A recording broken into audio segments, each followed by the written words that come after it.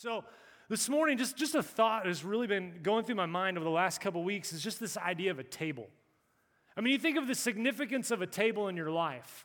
Maybe the encounters that you have had at a table, or maybe that you have at a table regularly. I mean, think about it. The table is where you most often have a meal with those you love the most. Or maybe it's just you like the most. I mean, a table is often the places that we have game nights, laughter shared, stories are told, dreams are drawn up, plans are made. Maybe some of you, the table is a place where tears have been shed. Maybe it's restoration has happened over a meal or around a table or over a cup of coffee. I think for me, one of the most shaping moments of life came at a confrontation around a table. There's a table in Colorado Springs in the mountains outside of the city at a place called Bear Trap Ranch. It sits in a corner.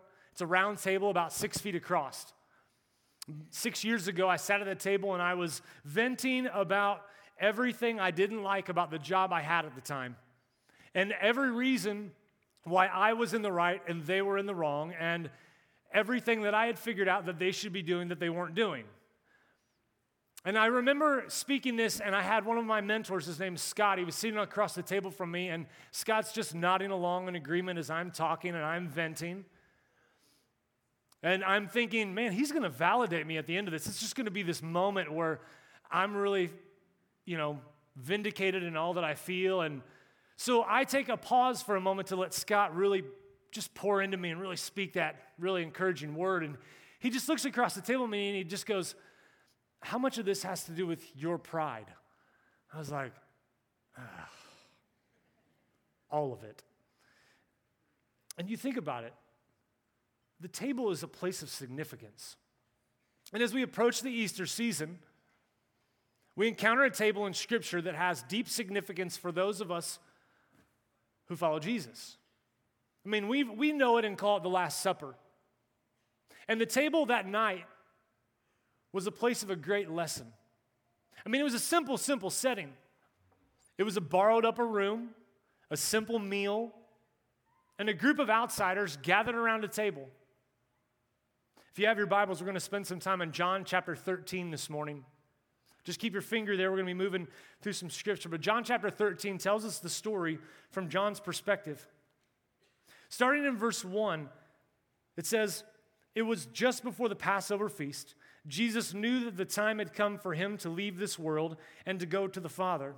Having loved his own who were in the world, he now showed them the full extent of his love. The evening meal was being served, and the devil had already prompted Judas Iscariot, son of Simon, to betray Jesus. Jesus knew that the Father had put all things under his power and that he had come from God and was returning to God." There's so much symbolism in this meal. I mean, this meal was a culmination of 3 years of ministry tied into one act of humility.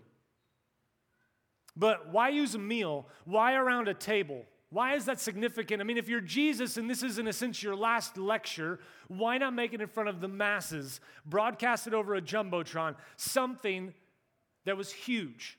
And yet Jesus chose to do it over a meal around a table with a small group. Why? Again, this was not the first time that Jesus used a meal to impact his audience. But again, it's this question of, you read all through the book, the Gospel of Luke, and it's all throughout there, and it's always going, why? Why a table? Why a meal? Now, in almost all cultures except Western culture, the table represents something sacred. It's a place of peace, of love, of covenant. Having others at your table is an honor, and hospitality is an art.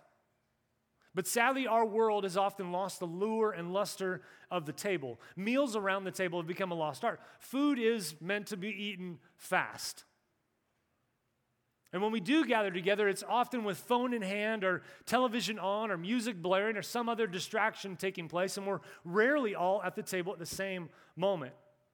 And according to the Food Marketing Institute, just 40% of American families sit down to a meal together.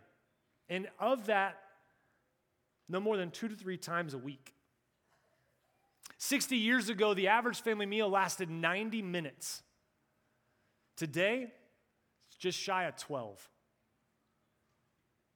You pause at that statistic and you're going, what on earth did you do for 90 minutes? That is a lot of food. Let's be honest, most of us want to be invited over to a meal like that. But we truly want it. I mean, if we're honest about it, that's what we desire, but we've overcommitted our schedules in the pursuit of success, and our moments have often lost their significance. But God set out to make the table a deeply sacred place. I mean, we shouldn't be surprised then to find that God shows up throughout Scripture around tables. In fact, it's worth noting that at the center of the spiritual lives of God's people in both the Old and New Testament, we find a table. The table of Passover and the table of communion. Exodus 12 tells us the story of Passover. We'll have the verses up here. In verse 3, God says this, He says, tell the whole community of Israel that on the 10th day of this month, each man is to take a lamb for his family, one for each household. If any household is too small for the whole lamb, they must share one with their nearest neighbor, having taken into account the number of people there are. You are to determine the amount of lamb needed in accordance with what each person will eat. In verse 7, he says, then they are to take some of the blood and put it on the sides and tops of the door frames of the houses where they will eat the lambs. Down in verse 13, the blood will be a sign for you on the houses where you are. And when I see the blood, I will pass over you. No destructive plague will touch you when I strike Egypt. 14. This is a day you are to commemorate for the generations to come. You shall celebrate it as a festival to the Lord, a lasting ordinance. This was a meal that was initiating the freedom of God's people. It began with a meal, and it began with blood. Interesting. We'll see that again. This meal meant protection. The Passover meal was a meal to remember. It was a meal that God ordained to be celebrated for generations to come, a meal that is still celebrated today. And this meal was set in motion to initiate the freedom for God's people from slavery.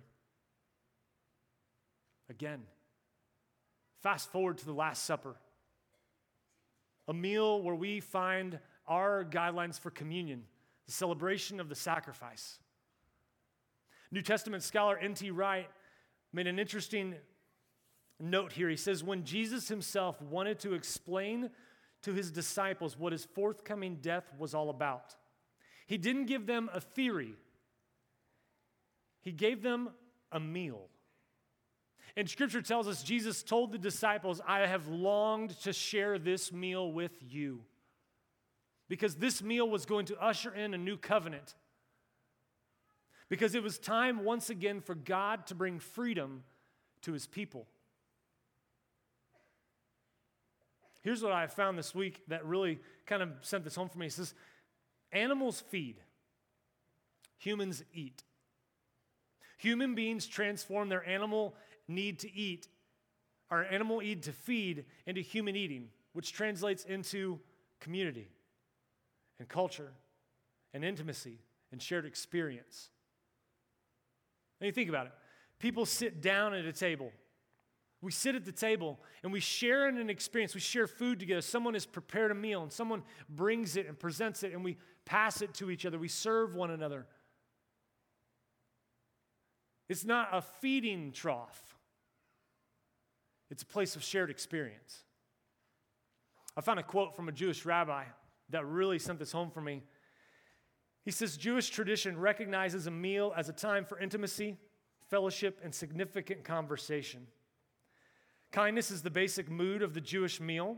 People are fed and nourished, and in this intimate setting, people talk with each other about what matters. That is why the rabbis say that if people eat together and Torah talk, scripture talk, is not exchanged, then the meal is a vain enterprise. If eating does not create the opportunity to teach and to learn, then it becomes biological feeding. Jesus' disciples had spent countless meals with him, and so you would almost think that they would have seen this moment coming. This meal was going to be significant. After all, they were preparing to celebrate the Passover. But obviously they had missed it. Luke 22:24 captures the moment perfectly.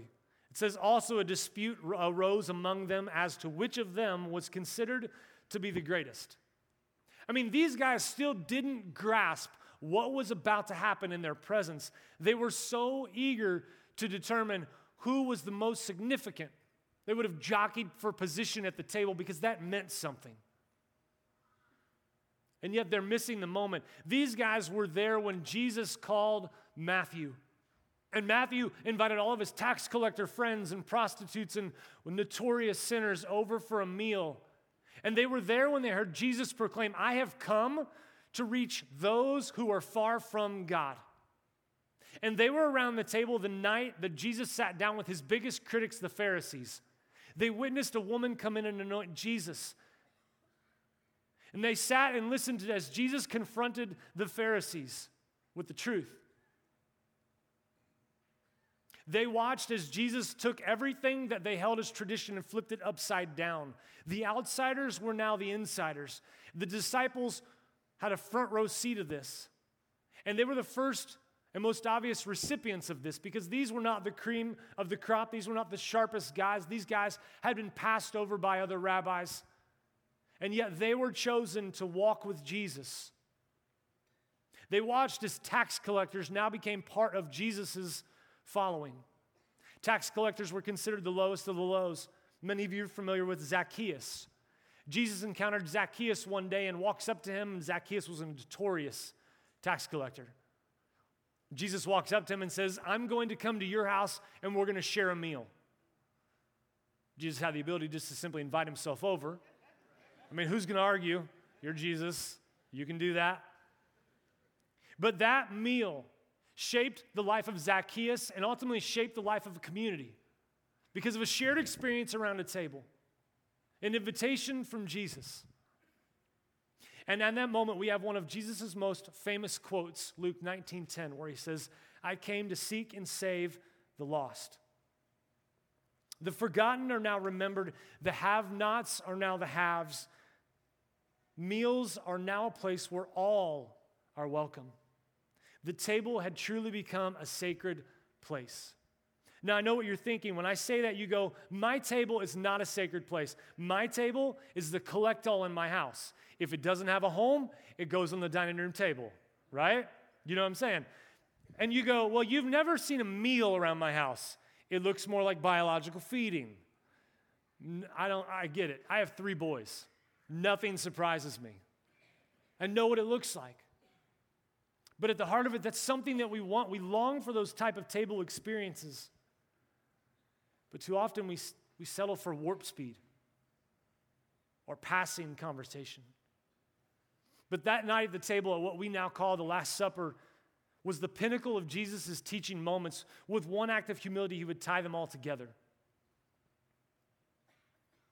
And Jesus wanted them to understand what all of this meant. In John 13:4, we pick back up. So Jesus got up from the meal, took off his outer clothing, and wrapped a towel around his waist. After that, he poured water into a basin and began to wash his disciples' feet, drying them with the towel that was wrapped around him. Now, this is an astonishing moment because if you are the disciples, and as John is capturing this moment, this was a moment that was ingrained in his mind because he captures it with such precision. It's not just enough that Jesus takes on the role of a servant and washes the dirty feet of his disciples, but he does so understanding that these men will soon abandon him in his greatest hour of need. And he goes to Judas, the very man that is set to betray him and turn him over to the authorities. And his love remains unwavering as he washes Judas's feet. This is the same crew of guys who moments ago were arguing over who is the greatest among us, totally missing that they were in the very presence of the Son of God. I mean, let's be honest. The arguments like these sound very familiar to us. It may sound like your table. I know it sounds like my table a lot of times. And maybe you don't come to the table anymore because it's too painful. Maybe you don't come to the table anymore because you just don't have time. Jesus got it. They'd been on the go constantly. He knew full well about what was about to happen to him and the abandonment he was going to suffer, and yet he washed their feet. But he wasn't just going to leave it out there and let it hang and just be like, well, I washed your feet, so there it is. He goes on in verse 12. It says, when he had finished washing their feet, he put his clothes back on and returned to his place. Do you understand what I have done for you? He asked them. You call me teacher and Lord, and rightly so, for that is what I am. Now that I, your Lord and teacher, have washed your feet, you also should wash each other's feet. I have set you an example that you should do as I have done for you. I tell you the truth, no servant is greater than his master, nor a messenger greater than the one who sent him. Now that you know these things, you will be blessed if you do them. In that one act, in the following words, Jesus completely shattered all of their preconceived ideas as to what he expected of them and how he wanted them to treat other people, and ultimately how the movement of Jesus would be advanced. So don't miss this. Jesus was using that moment around the table to mean invitation, inclusion, and instruction. I mean, every encounter that we have on record of Jesus' encounters around a table include these three things. I guess we come to this question, it's like, that's great, that's awesome, we've talked about a table, and Jesus had these amazing moments, and that's cool because Jesus was Jesus, and he could do that kind of stuff. But what does that mean for me? Invitation. Respond to it. Extend it. It was for all. It always has been, and it still is. And for some of you, the invitation is to step in and be a part of the movement of Jesus. You've surrendered your life to Jesus, and yet you're like, I'm not sure what to do next. Respond to the invitation. Join in the movement of Jesus. We have to be a people who are willing to wash the feet of others. Now, I know some of you just said, I'm out, not doing that. I don't do feet. But that's not exactly what Jesus is saying. He's not saying go wash feet. He says be willing to do what no one else is willing to do. Because that advances the kingdom. For some of you, it's an invitation to come to the table for the very first time. You don't have a relationship with Jesus. You're not really sure what that all means and what that entails, and you're maybe not even comfortable yet. But you have an invitation before you that says, join me. Maybe today, if that's what you're ready to do, I invite you to jump into the commons over here at the end of the service and talk with our prayer team and just ask the question, what does it mean to be in a relationship with Jesus? I want to know more. I want a seat at the table. Inclusion. Each time Jesus gathered around the table, he included a group that many of us may not feel comfortable inviting over to our house for a meal. I mean, these are the type of dinner guests that come over and steal things. And some of you go, yeah, that's me. I mean, it's my kids at least, right? But Jesus wasn't uncomfortable. That didn't matter to him, and it shouldn't matter to us. Because the gospel is a message of inclusion. It doesn't have boundaries, and it doesn't have pre-qualifiers. Because when Jesus got up and washed the disciples' feet, he shattered all of those things. It wasn't based on conditions. Because at the table, it says, join me just as you are. At the table, it says, we are in this together. Instruction. Jesus told them, I have set you an example that you should do as I have done for you. He was telling them, you have seen me and followed me for 3 years. And you've witnessed all that I have done, all the encounters that I have had, all the lessons that I have taught. And I will sum them up in one act. Now go and do the same thing. Being a servant in history is to play a role that gets no recognition in an effort to ease the burden of those you help. There's no glory, and there's no fame.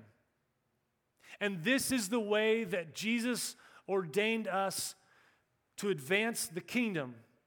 Servanthood was at the heart of what Jesus was driving into his disciples that night. Servanthood is the lifeblood of the movement of Jesus. And so serve those who won't say thank you. And serve those who don't deserve it. Because it's the way the kingdom moves forward, and it's what the king did.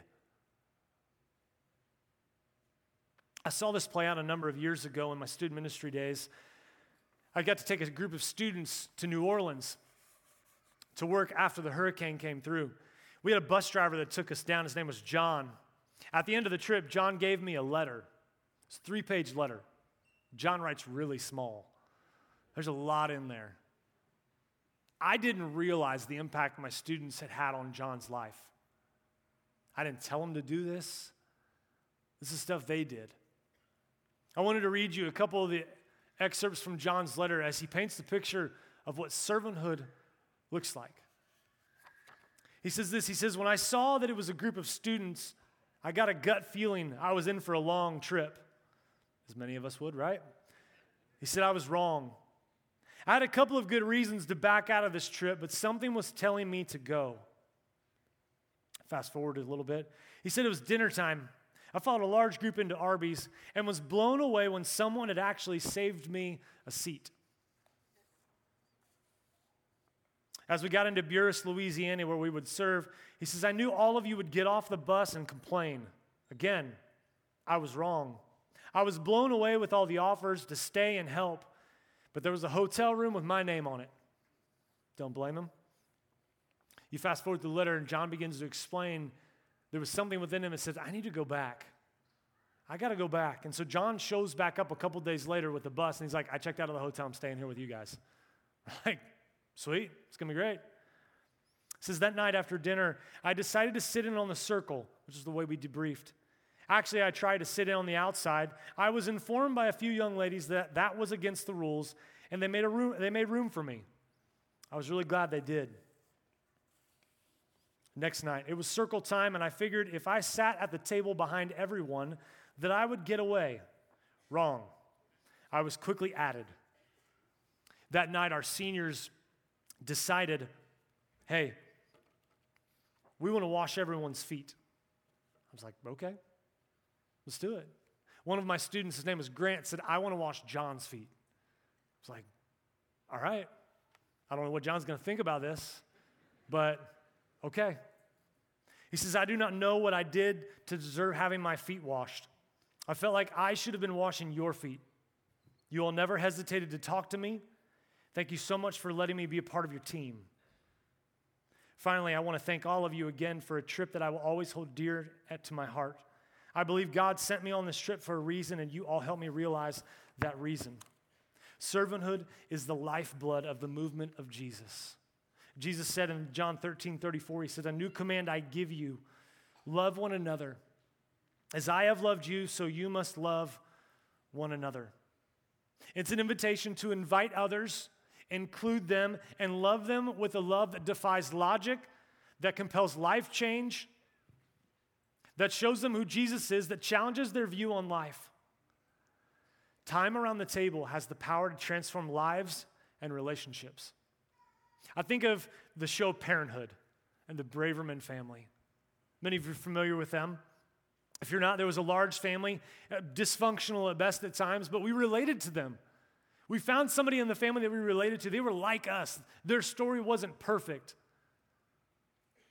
They experienced life's ups and downs. They had these crazy moments, but it always seemed that things ended around a giant table in this beautiful backyard. And no matter what had previously happened, in that moment, all was well. And in that moment, everything was forgotten and forgiven. They were supportive no matter what. They weren't afraid to need each other. There was a ton of love. Life lessons abounded. They weren't perfect, and that wasn't a problem. The table was always a place to call home, and they included outsiders. And at the end of the day, if we're honest, that's the kind of table we want to be invited to. And that's the kind of table that Jesus' invitation through the gospel invites us to. And it's the kind of invitation that he has instructed us to give to others. Jesus gave us the instructions to create a place where everyone can come as they are. At the Crossing, that's one of our values, is to be a place where you can come as you are. As Christ followers, we need to make sure there are no boundaries. The gospel is open for all. Approach everyone with humility. Restoration is available to all. And we will commit to love you as he loved us. That is what it means to be invited to the table. I mean, after all of this, I never realized a table could teach us so much.